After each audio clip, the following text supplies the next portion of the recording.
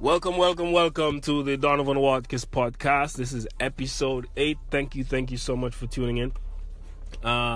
We are here. This episode is dedicated to comedy, stand-up comedy in Jamaica, and how we might grow the industry. I have in this episode stand-up comedians who are going to give their take on comedy, on their contribution and how they see comedy in Jamaica. You're also going to hear from me and my take on where comedy is and where we can progress. Stand-up comedy has a rich history in Jamaica, and we're going to unearth. You're going to hear from the comedians themselves. If you're yet to purchase my book, Color and Culture, please go on Amazon right now and purchase 10 copies. Remember to subscribe to the podcast. Go right now, subscribe, share with a friend, subscribe.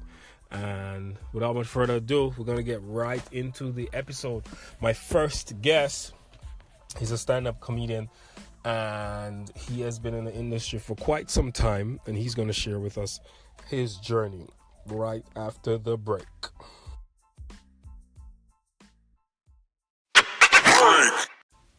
Yes, so my first guest is none other than the brilliant Leighton Smith. Please give him a round of applause. Leighton Smith, what's up? I'm great, man. Good evening to the listeners and the viewers. Thank you so much for coming on the Donovan Watkins podcast. I'm sure we're going to have a good time and they're going to enjoy whatever you have to say. I know they will, and they start already. Once my name is called, that is it. Leighton, you look like you were sleeping just now. Yes, that's the role of the comedian. We work at nights and we sleep in the days. So, Leighton, how did you enter comedy? What caused you to decide that this is a profession that you want to partake in? You watch the knowledge of the Jamaican people, and then you realize that we are a set of people that we just love things easy. So to sit and watch a play where you may have to take a 15 minutes before you get the laughter, people are always hesitant about that. So I think that for me, I would want an avenue where it's just to the point. So then I say, all right, this is a perfect thing. I would just go into comedy. I can just bring joke right across the board. You enter stage with a punchline, and there you go. People start laughing. And tell us about your journey. How did you enter? Like, what was your first time performing like? The church is always there, and every single person who is into entertainment, if they look within themselves where they are coming from, it started in the church. Church always have concert, and you go there to sing, you have to act, and that's where I started.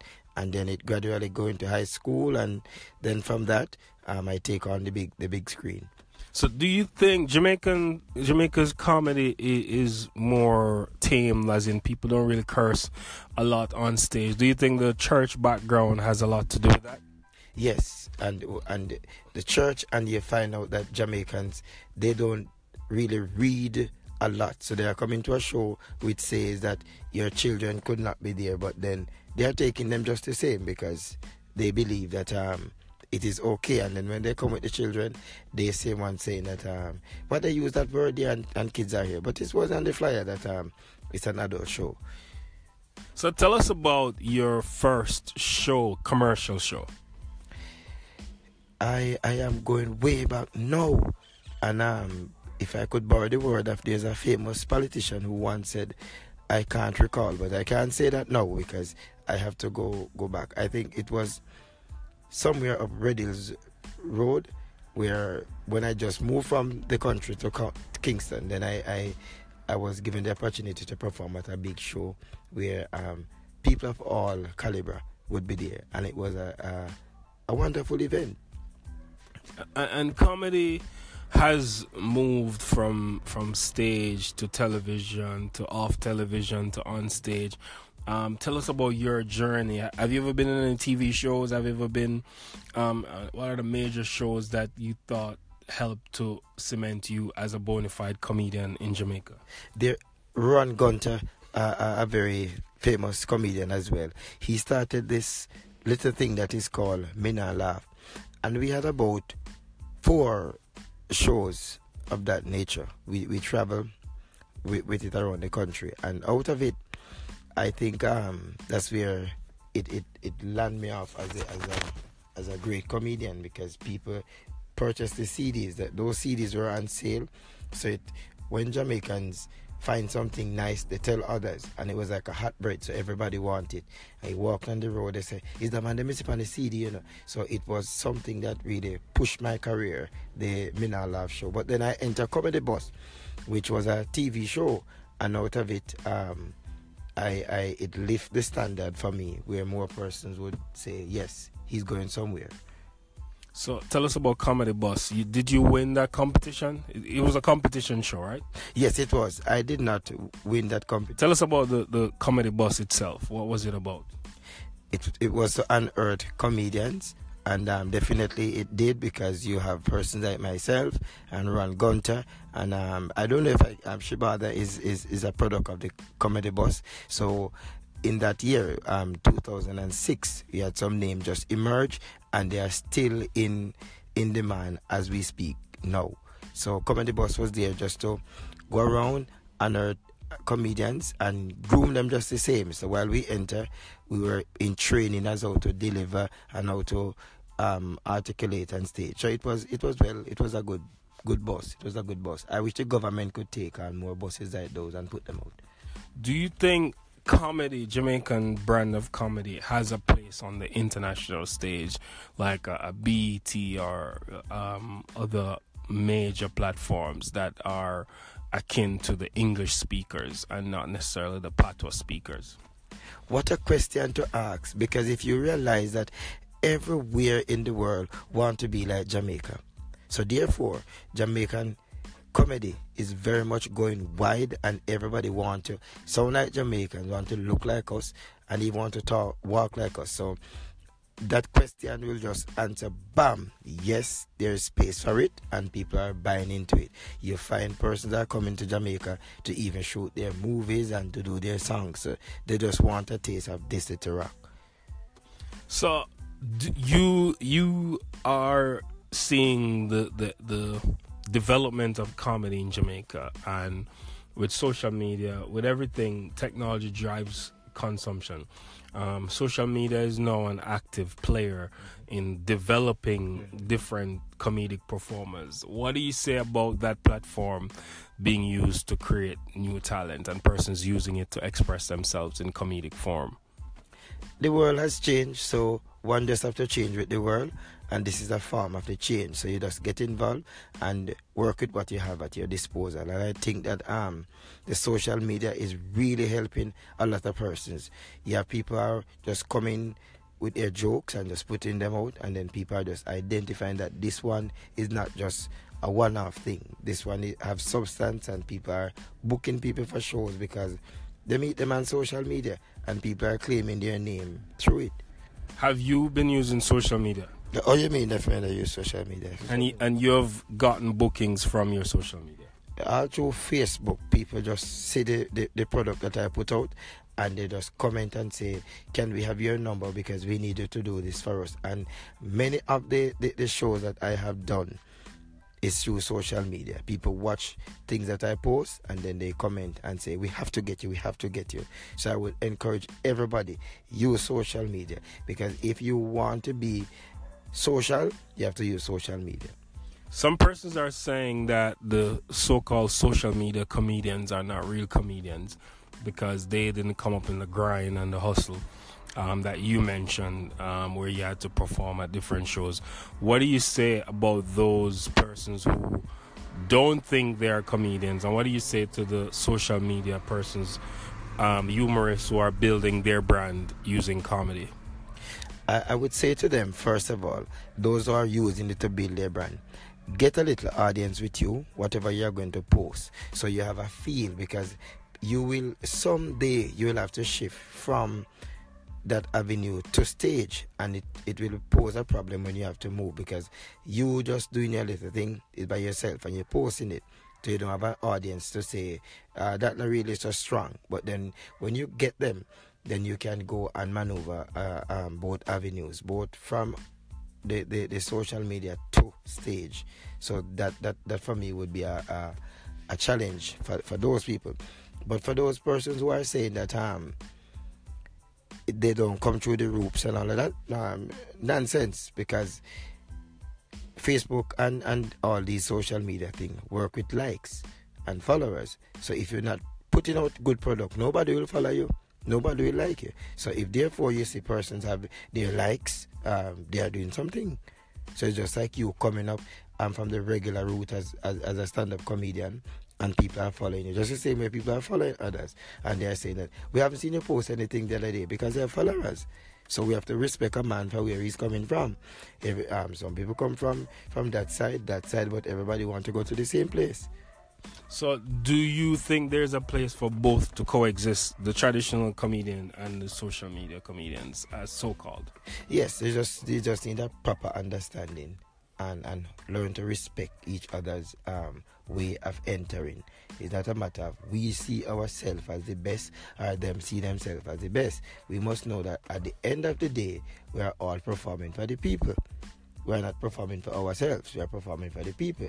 Because I can keep a show at my house for myself and perform. Who pay me after that? Yeah. So where do you see yourself taking your career next? What else do you want to do in stand-up comedy?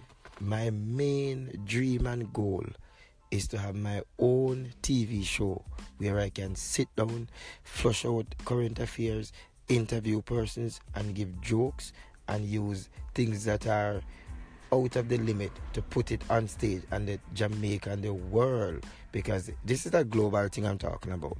So the name will become a household name. Like you have Bill Cosby, those people. So that is my dream to have my You own. sure you want to say Bill Cosby?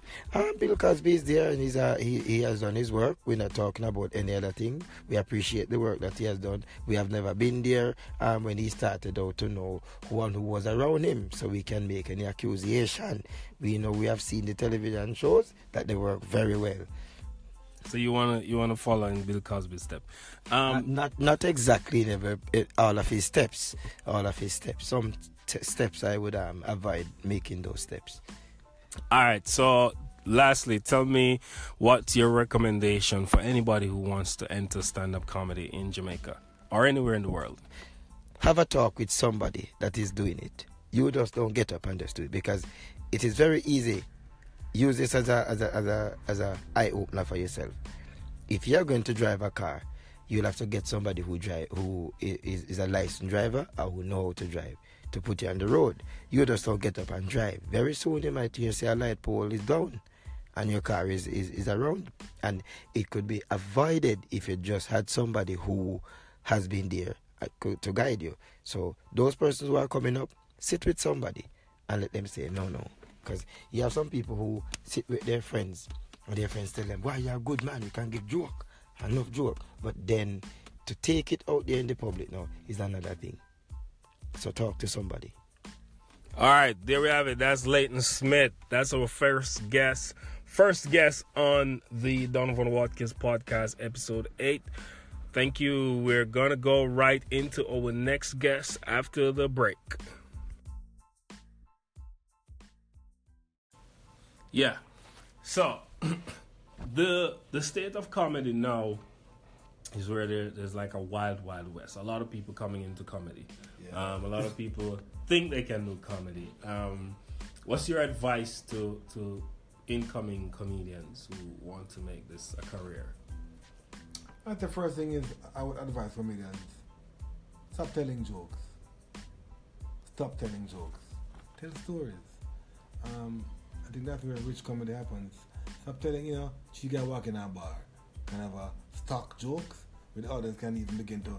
Because when you tell jokes, a very bright, sharp audience can start predicting the outcome. Tell stories, but more importantly, tell your own stories. That way there'll never be this claim of, your teeth my joke. Because if I tell my story, when my story starts with me growing up with auntie, you can't teach that story. That's my story. So I have to stop telling jokes. Yeah, you can intersperse a joke in the story, but tell your stories. Tell your own truths and learn to laugh at your own reality rather than trying to make up something. And what the bloggers and vloggers do, which I think is great, is their commentary is bounded up with commentary on what's happening. Because that's how comedy really started in the early days. Yeah. So Slim and Sam would sing songs about the man, the new man down the road a while ago, and then 2 couple of fights over the husband cheat or whatever. And they would walk past King Street, see that fight, go up to Harbour Street, and sit down upon them guitar and tell that story. Write a song about it, tell a story. And that's how the stories moved around. That's rich, that they were narrating reality and commenting on incidents. And that, to me, is where I think comedians should more focus. And some of them do it pretty well. Some of them do it. Do you think we're natural comedians in Jamaica? Jamaica? Absolutely. Absolutely. We're naturally funny. And we're naturally frame things in very funny ways. A lot of people just wouldn't understand. We're naturally inventive. We're naturally going to make up names and things. And we have brutal honesty about how we name people. We're very descriptive. You know, the light-skinned man, the bald-head man, the sharp man, Wani. You know, we never asked. They call me Egghead my whole life. Yeah, I was called Mackerhead because I'm Mackerhead male head. After Mackerhead, I became Mackerhead. At one point, my name was Stringy Sheriff. Because we playing cowboys in India, I wanted to be the sheriff. And my marina tear up Marina. And that was it. I became Stringy. And those go away. And we know, I tell people, for example, outside Jamaica, you come to Jamaica, you're going to get called based on how you look. You're white, you're going to be called whitey. But it's not being racist. We respond to what we see, and it's honesty. I think it's much preferable for me than North American pretentious politeness, where they dance around it. You know? Elitism is the pretentious politeness. That's why things are elite, so that those who don't know it seem awkward when they're in it. Yeah, you know, but tell me, you know, so like somebody would dance around. I remember years ago I emceed a function, and Rosamond Brown, my dear friend, with the broadcaster of Parks and Art, we were both at the head table. She was organizing and I was the MC, and the guest speaker was a big name brand politician who had a big bit of snot on his nose.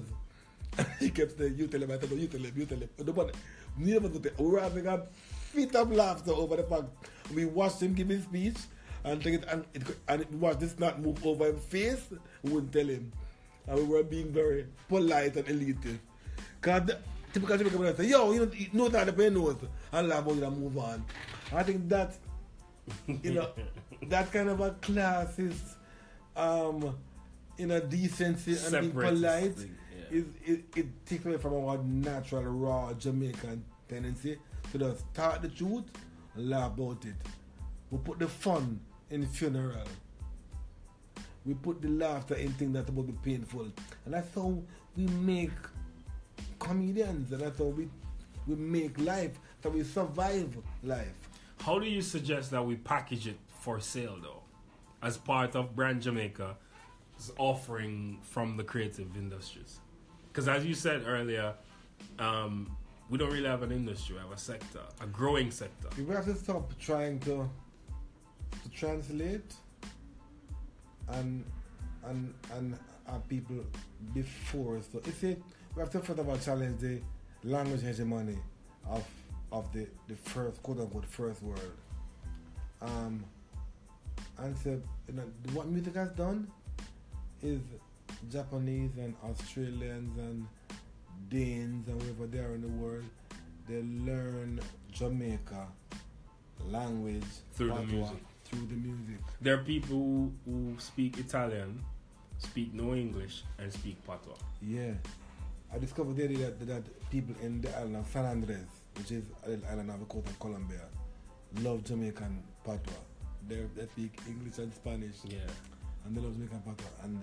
And they like Bello and Blacka. I'm like, really? So a TV crew came to interview Bello and Blacka from San Andres. And they said, perform something. And then Bello perform a little thing from our repertoire. And they do one day, the production assistant was laughing out hell. she cannot understand a word of patois. But she say, she know it's funny.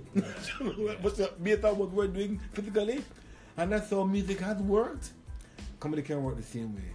Because then it becomes really and truly brand Jamaica. Where being yourself, you learn. She doesn't have to ask somebody who's Jamaican, what did he mean when he said this and so on. And that's how we're gonna make it. Ben Amlaka went to perform in Trinidad years ago. I remember somebody came and asked me after the show, what is curry goat? She heard curry goat and misunderstood it. But she was laughing at the joke, but she didn't know what that term meant. And she misheard curry goat. Curried goat, the Jamaican food. But just by that question in her mind, she learned something about Jamaican cuisine and culinary taste and so on. And that's how the culture of Jamaica became for her accessible. Through a comedic performance that she didn't understand half of, but she was becoming a part of it. She now fell in love with brand Jamaica. But for that, I met a girl in Zimbabwe years ago who said her favorite Bob Marley song was a song that turned her on. It's a sexy song, and she wanted me to know to sing what the words mean. And she said this song make her feel so sexy. And I thought it was one of his love songs. It was we don't know how we are there. I go work it out. She had no clue what the words mean. But it made her feel sexy. Bob Marley was a comedian, Tina, on that same album. Bob Marley, the song before, the song We Don't Know How We and Them Are Gonna Work is the first song, right? We don't know how we and them are gonna work. The next song, We Must Make It Work. Yeah. So, but, so I think if comedy is language, but also physical. And that physical is putting a familiar thing in an unfamiliar place, Absolutely. or vice versa. Absolutely. And that's translatable too. Anywhere. Because we laugh in one language. When they speak French, or English, or Papiamento, or Dutch, or German, when somebody is hearing you laugh, they know that you found something funny. There's no French laugh or Spanish laugh. We all laugh at them, ha ha, hee hee, oh, right? So, if the response to comedy is one language, then the understanding of it is a language that goes above the intricacies of what the words mean. It communicates. And real art does that. Real art, you get it before you understand it, if it's what I'm saying. It communicates before it becomes translated. Yeah. Spiritually, you get it. You get it. And then your meaning starts to unfold. I'm laughing, but what did he say a while ago? Yeah. Right? Yeah. And that's how comedy works. And if comedy is going to be properly framed as a part of brand Jamaica's offering to the world, then it has to be allowed to be itself. To be itself in with all its wrinkles and folds and falls and creases. And without trying to control it and polish it and package it and without the subtitles. Make it live, and make the audience find their way around it in a way that would make sense for them. You recently made a journey into Christendom. Yeah.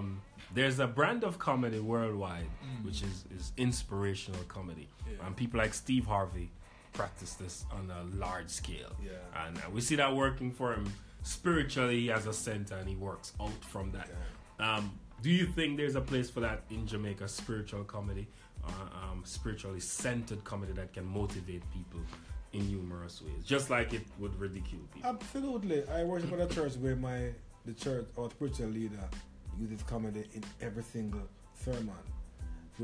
Yes, because pastors are the original comedians. Absolutely. If you can't keep the people laughing, they're gonna fall asleep in our Jamaican context. So, and there's a place for comedy in the church. The same way we have praise and worship with music and dance of praise. The Bible says, "Make a joyful noise unto the Lord." Which noise more joyful than and bring glad tidings? Yes, the laughs at that place in the church. Yeah.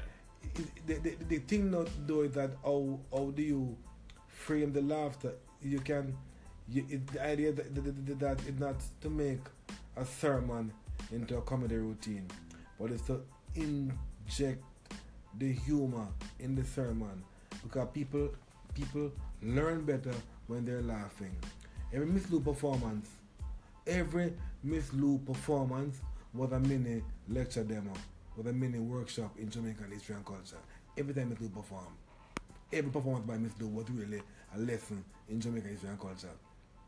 But you were laughing throughout it, and you're learning about language and etymology and so on. So she disarmed the opposition whilst giving information. Yeah. through humor. And I have found that people learn more. When at the lecturer, my students are always laughing, but they're still learning.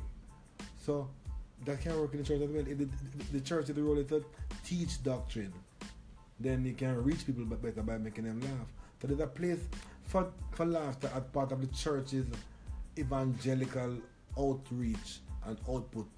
There's also a place for comedians in the spiritual world. And I'm meaning not just as a Christian, whatever their religious persuasion. There's a place in there for comedians to perform, to get people laughing, the way of, as I said, disarming them, and the way of getting them relaxed, so they are more pliable and they are more receptive to the word. A message. Yeah. That's good. And where do you want to see comedy go? Just your personal take on... In Jamaica? Yeah.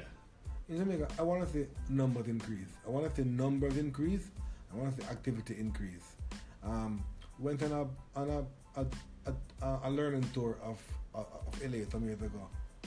Myself and IT and Fancy Cat. And we could go to a comedy club every night. Every night of the week, we go to a club and see comedy. Different. That should be happening in Jamaica. We have enough comedians. Not just comedians who are called comedians, but there are people who are funny. You know, I did a show years ago in Westmoreland, Jamaica.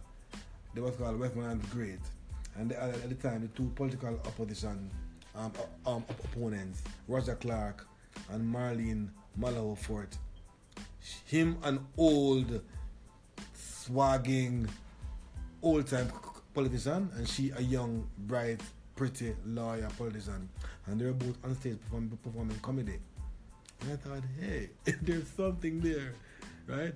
They were on a stage together, not together, but at the same stage performing comedy. So comedy as a rule, I wanted the comedy increase beyond just the named, framed comedians. I want to say the people in Parliament, for example, admit that they're also comedians and do the comedy. I want to say increase performances. I want to say increase numbers. We're pushing it with my company, Edit International. We have had comedy shows that pull in 1,500, 2,000 people. I've seen shows in Trinidad, comedy shows pull out 10,000 people. In Barbados, small island, 5,000 people. That's not happening in Jamaica yet. I think that can happen, and I want to see that happen in my lifetime. And how do you think that can happen? That can happen with... Is there one thing to creating a superstar probably who is relatable to all demographics? I don't know. We have to unearth new talent, and we have to go, we have to find younger comedians. People who are in high school. We have a high school band competition now. We have high school quizzes and challenges. We have high school altogether a singing program, a singing competition.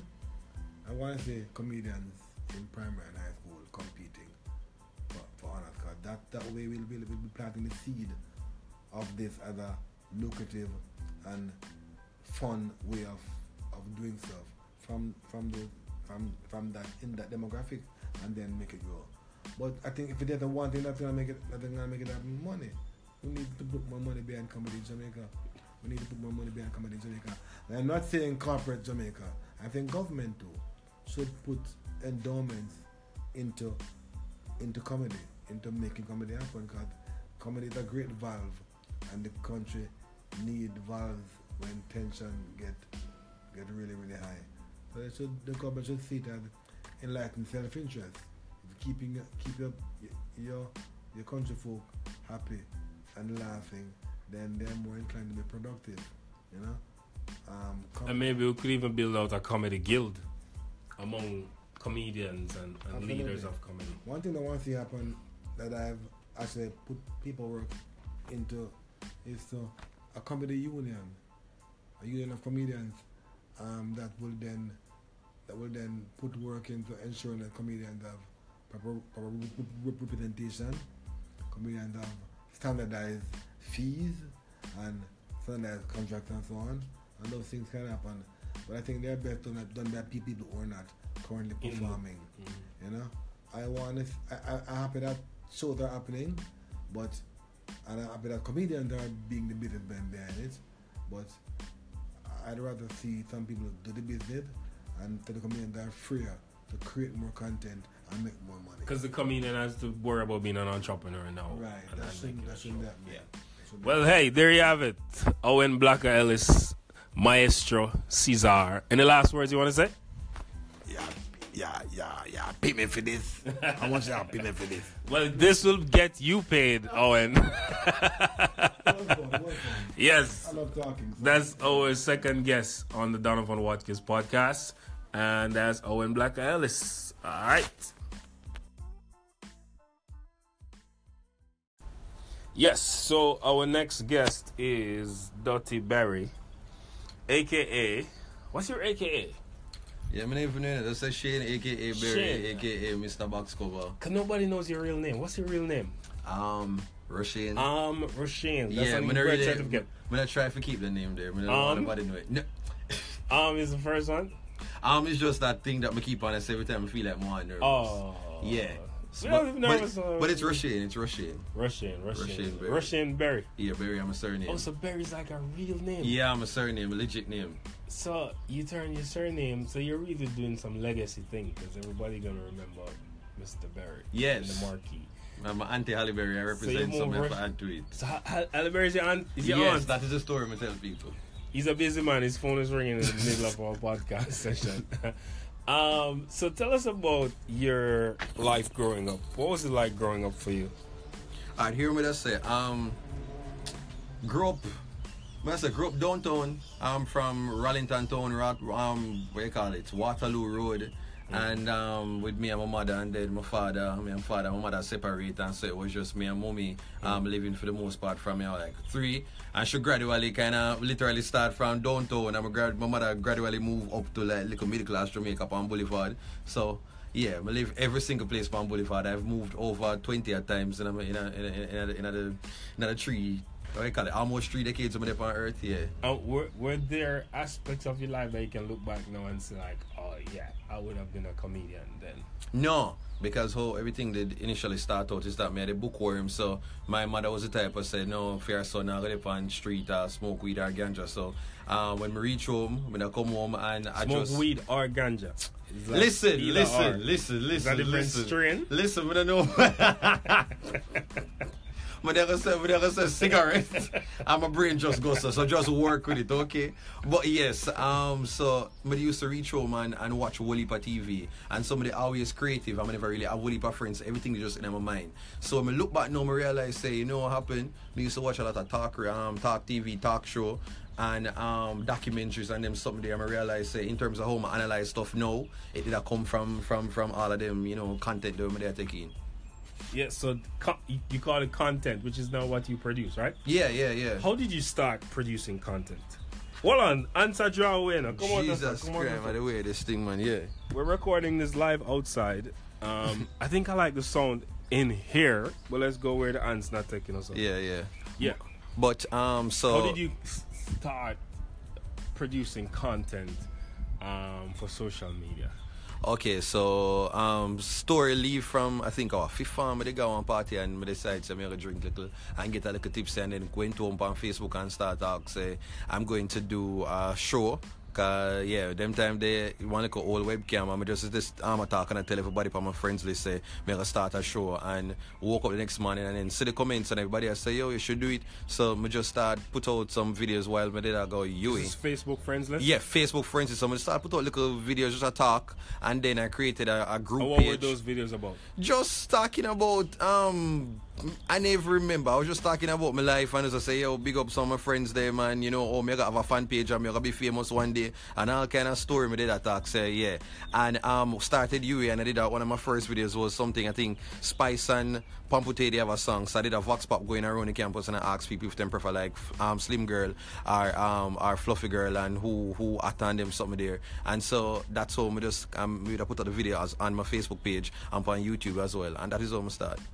And then how did you become a bona fide, accepted social media star? Oh yeah, Tessa and Chin definitely, because this year I went entered The Voice. Yeah man, this year is what, 10 years me on YouTube now as a YouTuber, but me never take it serious until the year that 2013, where I realized, say, hey Barry, you kind of joke around, you go to school, your mother comes send you for be the doctor in your family, you go to school, I do sciences, and then decide, say, you want to leave from that, go over humanities after the first month, and piss her off, and you leave from college, leave from UE, send out application, you know, getting a job, and the only thing where you kind of... So you graduated from college? Mm-hmm. University. What's your degree? Language and communication. Mm-hmm. Yeah. Have you ever used your language and communications degree? No. Well, sometimes I look back now in terms of like linguistics, I realize I create word and kind of term and stuff like that. I realize say drop in without me even realize. There's big 2 class instead of all. Yes, if I could, I wish me just go start work and then think about exactly where I want my career to go,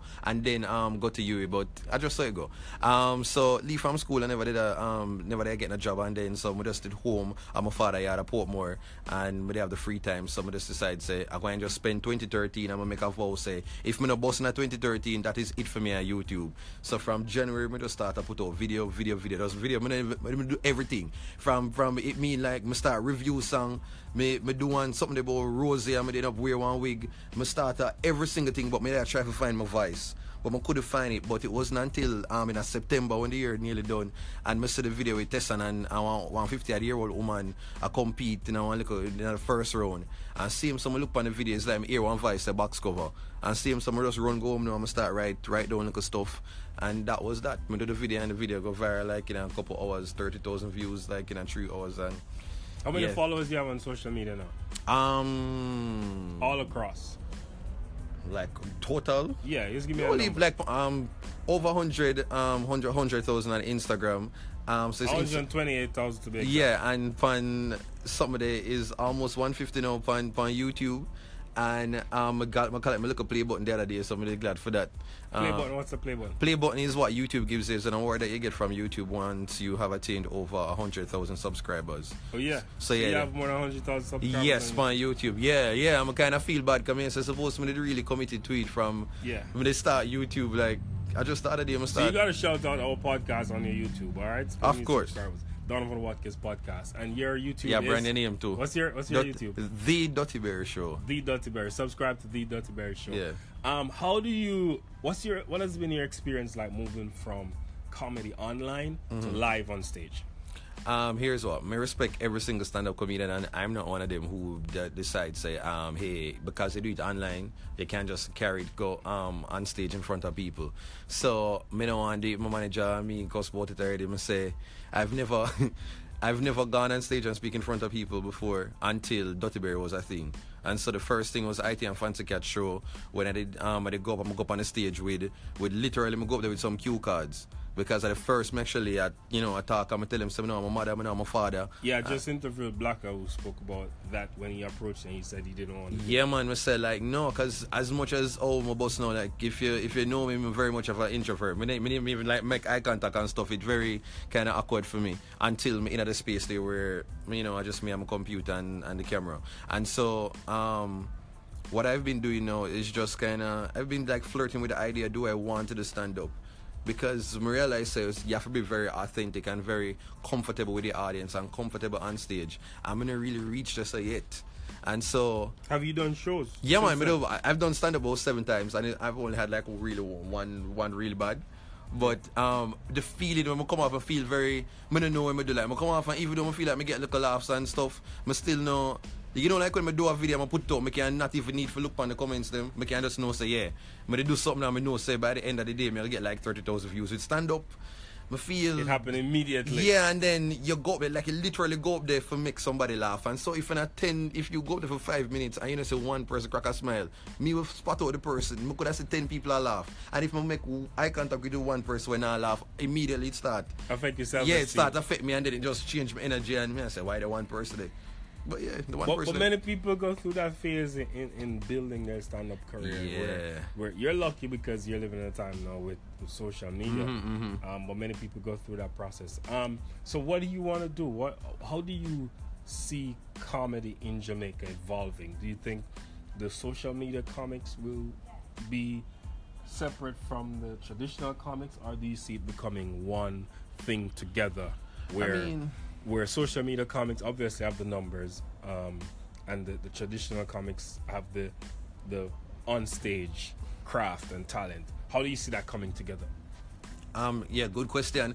Here's the thing. Say, we have new school and you have the old school, and I don't think nobody really are meeting at the middle. Right about now, I think I've talked to Michael Abrahams at one point. He was the one that say what you do online, if you really spend some time and develop it, it could be very good, like if you be a live performer. I'm going to say, okay, so Michael Abrahams, Christopher Johnny Daly, they've kind of expressed, and them have them thing where, you can really kind of go to them, and them Johnny have him 100 live show, comedy show, where you can go there and you can, get little tips and stuff like that.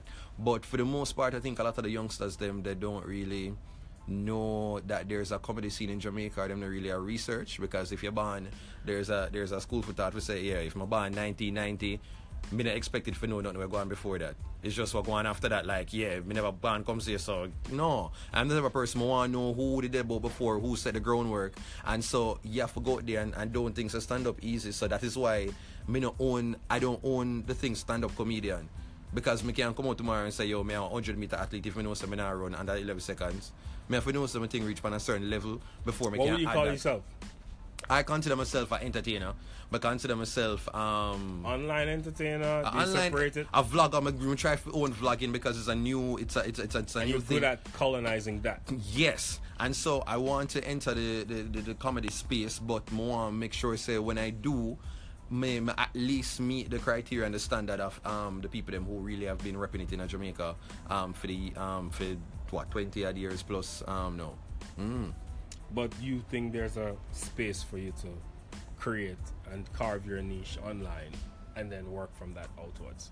Yes, because people want to see it within the audience, kind of want to see it within them used to. So it's just like you Wendy Williams did a similar thing the other day, and she never need to necessarily go into a comedy club, because she already have her audience there. Them kind of know her personality, and so she can just do a show and just talk about her story them, and she'll get a laugh them because people know the Wendy brand, so they might go judge her off a different standard, So storytelling, which is an ingredient of stand-up comedy, is part of the element of social media appearances. So there's a commonality there. It's just about finding the balances. My final question is, where do you want to go? Where are you going with your career? Here's the thing. At one point, I just want to, be a household name in Jamaica, and I think I kind of achieved that. So that is set out for that like 2 years ago, and I think I reached there. So now, and now, I think Caribbean and beyond that, where people kind of sit out to be already, but then there's another side to me that can get like one other level of intellectual, where I think I'm trying to figure out, do I drop that to now? But what I want to be is myself from 12 years old. I never said I want to be a doctor, lawyer, and them something. I said I want to be a nation builder. So whatever it is that I'm doing, I want to make sure, when 50 years pass, well, before that, I can go up there and collect me like an award from a governor general, something in YouTube, because that would be a new space. So award. Because years ago, there was no such thing as YouTube. And so that is my big aim for whatever I am doing. I want, if it's talk show, but I want to make sure it's Dirty Berry and a cultural and Jamaican cultural ambassador are just 2 in 1. Yes, you think one? I want to be, if Miss Lou did for ban in a 1989, she would be you. Exactly. And so at some more facility, I said if Miss Lou for ban now, as probably a same social up on YouTube as a box cover, and Papa Jesus and them something there. Yeah, so that's what I want to be, man, a cultural icon. And what do you say to the people who are saying stand-up comedians are the traditional people, and the YouTube people should stay in their lane. Oh yeah, but they kind of saw one post the other day on We talk free here. You get Johnny Daly. Johnny Daly, I seen put up a post the other day because I was hosting the show. That's the only reason I went at the show. Because I decided to me not go stand up. Which show? Major Hype perform. Okay. Yeah man, he was at JC to come doing for the comedy tour, and this so was a show with you, Major Hype, and Quiet Perry. All so, three social media something there. Yeah, and so you know, we get approach and I say, here what? Right now, I'm still unsure about my stand-up comedy. But hosting, I'm comfortable there, so that is something I'm good. So I was like, okay, I'll host the show. And, you know, quite pretty this thing, Major Hype went on. But then afterwards, no, I remember, you know, I see Johnny put up a post saying, you know, some people must stay in them lane and, you know, the vloggers them for rare, the need for, you know. And so I was just like, boy, I don't really like the tone here, I don't know what go on behind the scenes. But here's the thing. You have to go through that. I talk to Michael Abrams and him say, if you want to stand up, you have to go through the time the way you get your bashing. You're not going to be so awesome at first. You got to have your little moments of silence on stage, but you got to overcome that. That's how you learn. Because so, everybody did go through there. Everybody did go through, but just them never have for them social media. Somebody can go, you know, go put on stuff. So I don't want it to seem this hit, but I understand it. Say, you know, you come in new, you do your thing, and somebody might get more money than you, or might get more sponsorships and stuff like that. So I can understand how you might feel away. Because me, I get it too. No. Because I'm like what you consider like an older social media person.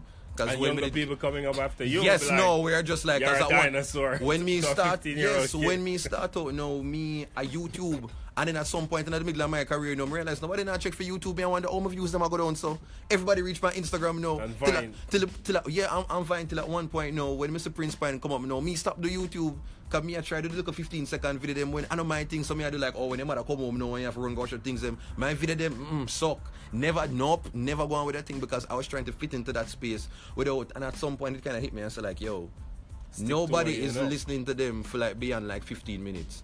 Like, people will watch me for like longer than like 2 minutes, and that is something I'm have. I need to just make sure I'm own that and just like run with it. And because so it's about colonizing a space. Exactly. And so that is what I want to say. Like, for them, you know, stand up.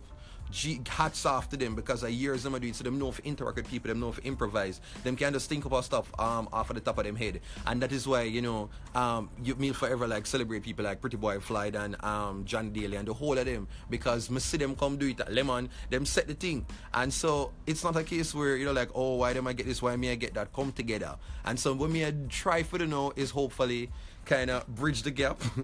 I want to bridge the gap. I want to hold the younger social media people them hand, and then hold up the bigger man them, and just like hear what? How can we start to collaborate? So up until now, after Mr. Johnny put out the post, I think about to reach out to him and do a video with Oliver at some point in time, and that is what I want for them. I want for just bring the two world them together. Because best believe say some of them young comedians there, if them ever see how like the stalwarts them like can hold a show and hold crowd as much as they might have the presence on social media, them are gonna be wow, them are gonna be impressed and be like, yo, hats off to them. And maybe those so-called stalwarts need to get in tune with social media too, because anything you're trying to sell is a numbers game. Exactly. Where the highest number will be the one who corporations will look to sell their products. Yeah, that's true. So there needs to be a sharing that happens. That is that. So this year is all about collaboration for me. That's why I try to work with as much social media influencers as possible. But yeah, I like the little thing we're going in the scene right now, where it is the vloggers versus the actual stand-up comedians. Them. You're not supporting that. No, and rightfully so. So there you have it. That's Dutty Berry on the episode 8 of the Donovan Watkins podcast. Big up Dutty Berry. And the last thing you want to say? Box cover, make sure that you follow me on social media at Dutty Berry Show and all over the place. And big up Donovan. Yes, and I'm going to send you my podcast to put on your YouTube so that I get some of your 100,000 subscribers. Sure, definitely. But you have to say a box cover first. Box cover. Oh, Jesus Christ. That's all like Mustafa from Lion King. Jesus. All right. Thanks, Dutty Berry. Yeah. Big up. So that's...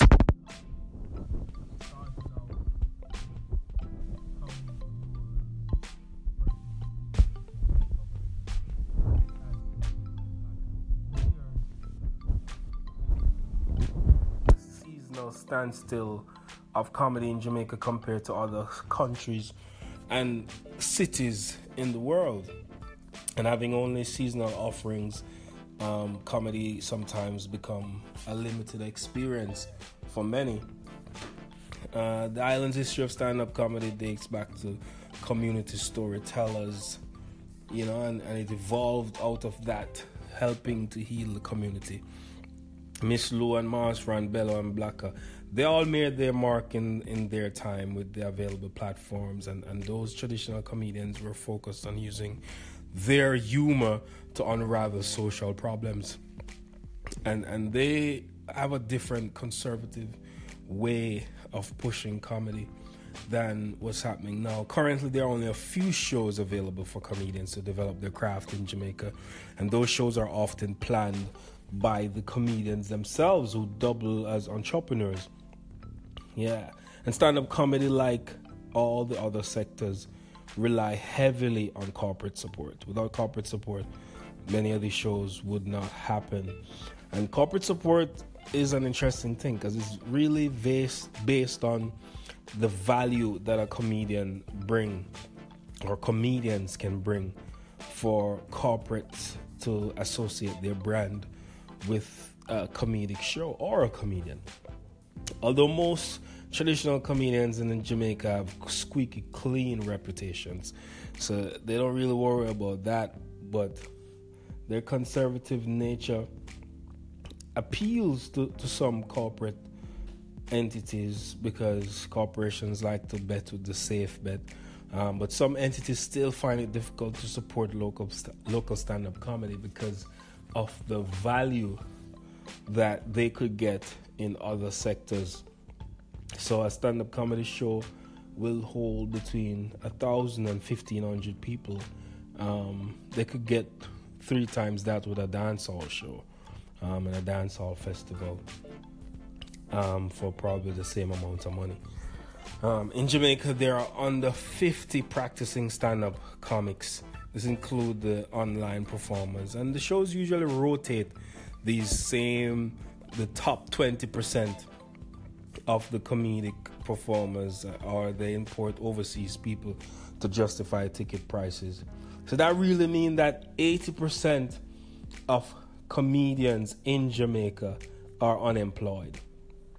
And that's really a figure that applies right across the arts, in the performing arts, dance, drama, and even music.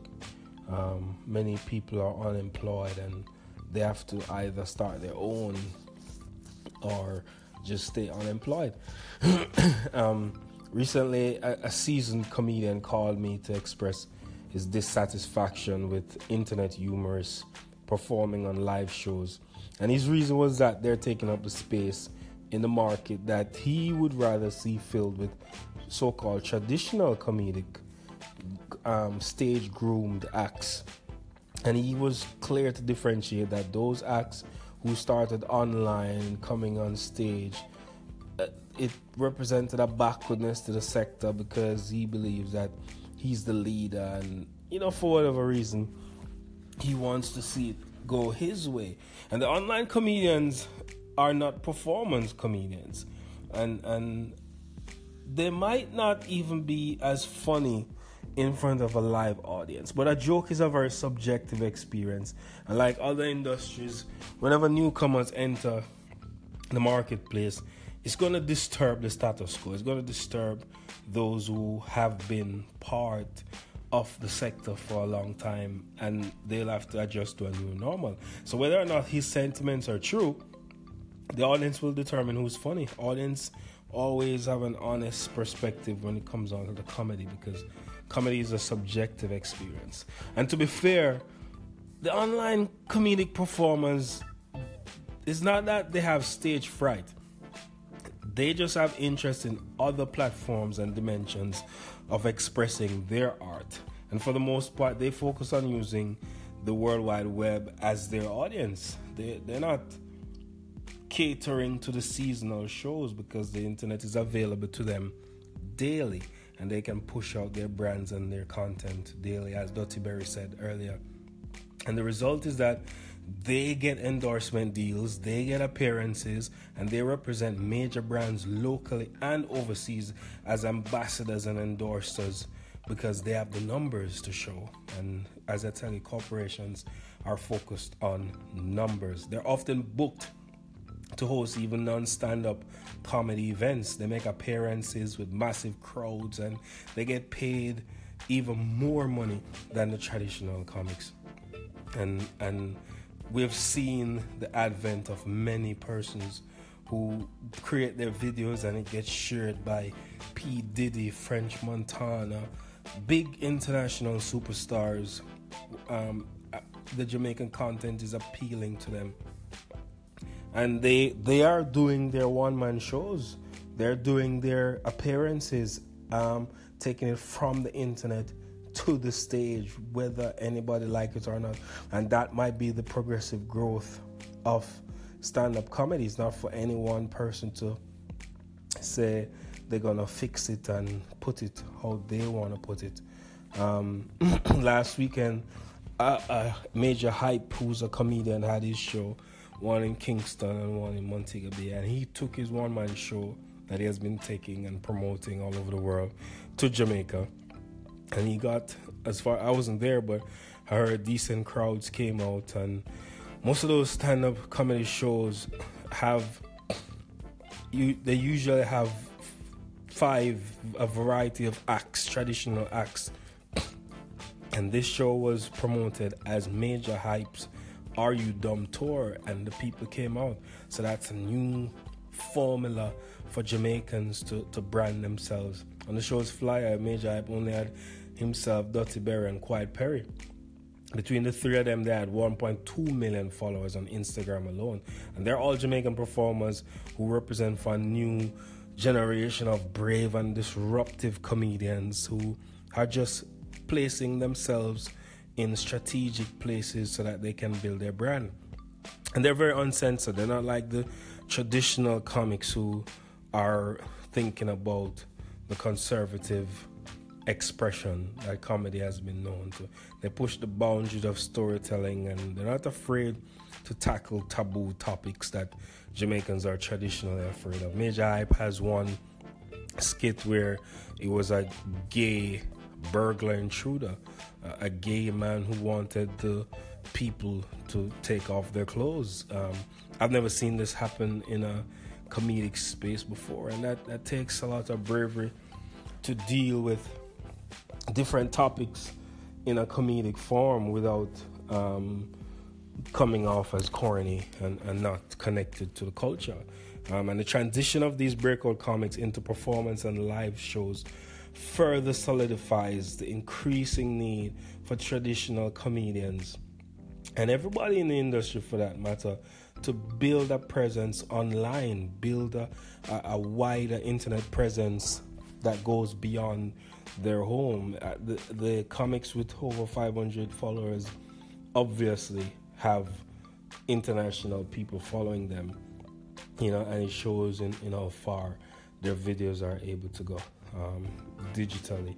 And comedy's power in Jamaica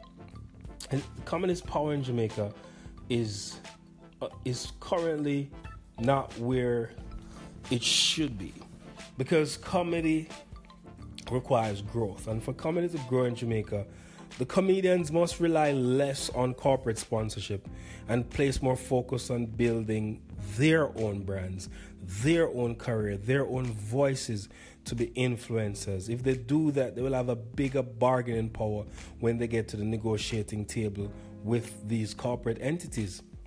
If they don't, they're gonna just always be almost begging somebody to help them to put on a show. There have been instances when corporations came on board and include comedians in their marketing strategies and reaped tremendous success. Years ago, Line came on board and signed 4 comedians and saw increase in their subscriber base after they signed these comedians. And they had these comedians on billboards, television, radio, doing all their advertisements. I believe this was the first such signing with so many comedians, and obviously it worked because Lime renewed the contract with those comedians for a couple of years. Other corporations like Ray and Neville and Tasty Cheese, they've capitalized on what Jamaicans already knew, and that is that Jamaicans love a good joke. They love the jokester. The jokester is who we look to explain things and to ease some of the pain that the people of Jamaica feel from day to day, and they understand harsh realities and solve problems best when the messages are communicated using comedic satire. The best comedians, I find, have their own messages, and they use humor to carry those messages. So it's not just about giving a joke, it's about having a message, having a story, as Blacker said, and they use humor to carry that message. And this is what the online comics and traditional comics all have in common. They know how to tell a story and carry that message. And the ability to solve problems and explain the complexities of society is what corporations want. Corporations want that unique thing that communicates with a wide cross-section of people, and they can value that and package that in ways that will help them to build their brand, and corporations will come and sponsor them and help them to build, and they too can even put out products that is not about sponsorship but about reaching the most people, like their shows and whatever. And you can see more shows happening. The traditional comedians who are worried and feel threatened about the newcomers, if they are truly good at their craft and flexible in their approach, because new comedians will stand out if they are flexible, and they can become social influencers. Both the old and new comedians can become social influencers if they remain flexible and continue to hone their craft. They don't have to worry about anybody taking them space. Nobody can take what is yours. It's the power of language and timing and cultural awareness and being able to pull huge audiences. That is what will make you stand out. Not by trying to control the industry that you didn't make. You come and see the industry. You're making your mark while you're here, and we will all leave it because life evolves. Life will evolve. There are children in high school coming up now who have talent, who will take your places. Your only duty is to do your work and move on. And with persons now checking their social media even more than they're watching television, unless you have a social presence, it's going to be difficult to reach the new generation consistently, because you have to consistently upload funny content that appeal to them and appeal to large audiences. If you are not using the platforms available and your only platform is the stage, you might be hustling backwards in the stand-up comedy game. And one major difference will always be between those who organize themselves by gathering the knowledgeable people, the well-connected management team and the marketing team, and monetize your brand, monetize what you do, monetize how you do it. Those are the people who will be the difference makers. If comedy is practiced without the highest commercial return, guess what?